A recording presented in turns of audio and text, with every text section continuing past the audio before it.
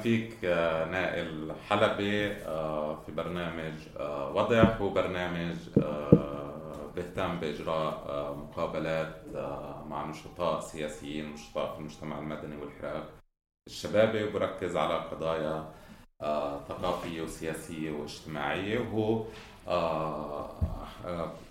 بيهتم بإجراء مقابلات في كل الوطن العربي، مش بس في فلسطين. مرة ثانية أهلا فيك نائل. حوارنا اليوم حول الحركة الطلابية الفلسطينية وما آلت إليه الحركة الطلابية الفلسطينية. بداية قبل ما نبلش حوارنا حول الحركة الطلابية، بحب أعرف جمهور المستمعين لضيفنا نائل حلبي. هو من سكان مدينة البيرة، 28 عام، نائل خريج من جامعة بيرزيت علم اجتماع، ونائل خلال سنوات حياته القصيرة نسبيا 28 عام اعتقل منهن حوالي 6 سنوات في سجون الاحتلال الإسرائيلي. أمضى هاي السنوات في سجون مختلفة في فلسطين المحتلة 48، منها سجن تلمون، سجن بئر السبع، وسجن نقب الصحراوي.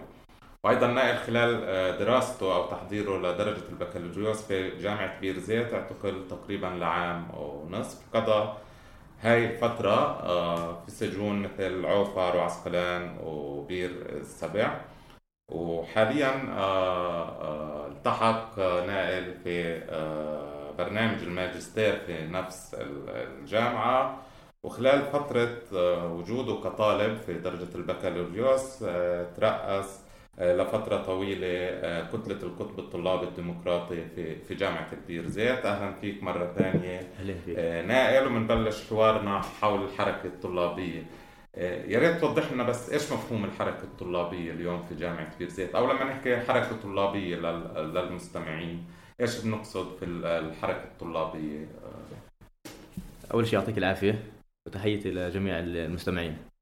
في البداية مفهوم الحركة الطلابية داخل الجامعات هو لا يختلف عن مفهوم إطار طلابي، يعني له مصالح أو له أهداف نقابية. هذا الوضع الطبيعي لأي حركة طلابية داخل الجامعة في جامعات العالم. ولكن في حالتنا الفلسطينية دخل على دور الحركة الطلابية أو دور الإطار الطلابي أهداف نقابية وأهداف سياسية. فإذا هي عبارة عن إطار يجمع مجموعة من الطلبة مختلفين في انتماءاتهم السياسية، مختلفين في برنامجهم النقابي، ولكن هناك نوع من الوحدة تتشكل من خلال هذا الإطار الذي يكون عبارة عن مجلس طلبة أو عبارة عن مجموعة من الكتل الطلابية اجتمعت داخل الجامعة من أجل إظهار دور الطالب وإيصال صوته لإدارة الجامعة أو للشارع الفلسطيني إذا تطلب الأمر. فبالتالي الحركة الطلابية هي عبارة عن مجموعة مثل ما ذكرت من الأهداف السياسية والنقابية. وفي حالتنا الفلسطينية أحيانا يطغى الجانب السياسي على الجانب النقابي في الحالة الفلسطينية. طب أنا سؤالي لك نائل، أو سؤال ثاني لك. في نظرة مهمة للحركة الطلابية في سياق الحركة الوطنية الفلسطينية، بمعنى أنه في رهان دائما على طلاب الجامعات في النضال الوطني السياسي. برأيك من وين جاي هذا الرهان؟ لأنه الكتل الطلابية هي كتل تابعة لأحزاب سياسية، ولا لأنه الطلاب عندهم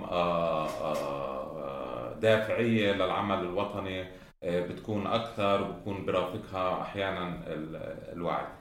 أنا برأيي أنه دور الحركة الطلابية برز لأنه بسبب ارتباطها المباشر في دور الشباب الفلسطيني. أولا دور الشباب الفلسطيني داخل المجتمع الفلسطيني مهم جدا في تكوين الهوية الفلسطينية، في تكوين البرنامج السياسي، في تكوين الحياة داخل هذا المجتمع.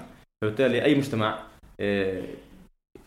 يهتم في مستقبله بالتالي يركز على دور الشباب. أنا في رأيي مثل ما ذكرت أول سبب أساسي لدور الحركة الطلابية هو أن الحركة الطلابية جميع أعضائهم هم في فئة الشباب الفلسطيني أولا. ثانيا ربما يكون هناك هدف يعني ثاني مهم هو ارتباط بعض الكتل الطلابية في الأحزاب الخارجية، وهذا برأيي ليس سبب مباشر. يعني السبب الأول هو فئة الشباب. طب برأيك نائل أخفقت الحركة الطلابية لما ركزت على البعد السياسي أكثر من البعد النقابي، ولا تاريخيا استطاعت أنه الحركة الطلابية تزاوج بين العمل السياسي والعمل النقابي، ولا برأيك في كان فترات يطغى الجانب السياسي على دور الحركة الطلابية بالتالي أدى لتراجع انتساب الطلبة إلها، أو العكس طبعا؟ برأيي إذا ما نظرنا إلى الدور الطبيعي للحركة الطلابية في داخل أي جامعة، بغض النظر إذا كانت في فلسطين أو غيرها، ولكن إذا نظرنا للدور الطبيعي للحركة الطلابية في الجامعات بشكل عام على مستوى الوطن العربي أو العالم، نرى أن الدور الطبيعي للحركة الطلابية هو العمل النقابي. العمل النقابي أولا، ومن ثم يأتي هناك يعني مهمات أخرى يجب أن تقوم بها الحركة الطلابية. ولكن استثناء الحالة الفلسطينية عن غيرها من الحالات الأخرى جعلت بالحركة الطلابية أنه يكون في هناك ارتباط سياسي أيضا، إضافة للارتباط النقابي للحركة الطلابية. فبالتالي أحيانا ترى أن الحركة الطلابية تركز على البعد السياسي.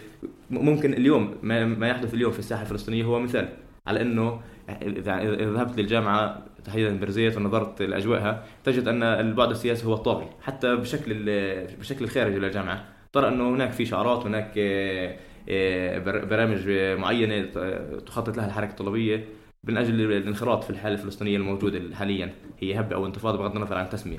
ولكن أنا برأيي أن الدور الطبيعي هو دور نقابي، ولكن الحالة الفلسطينية بسبب استثناء، بسبب وجود الاحتلال الفلسطيني داخل فلسطين، أدى بالحركة الطلابية أحيانا إلى أن تبتعد عن دورها الطبيعي اللي هو العمل النقابي وتهتم بالعمل السياسي، وأحيانا أخرى يعني تكون أدوارها نقابية. فالموضوع ليس ثابت، الموضوع متحرك حسب طبيعة المرحلة التي يمر بها مجتمعنا.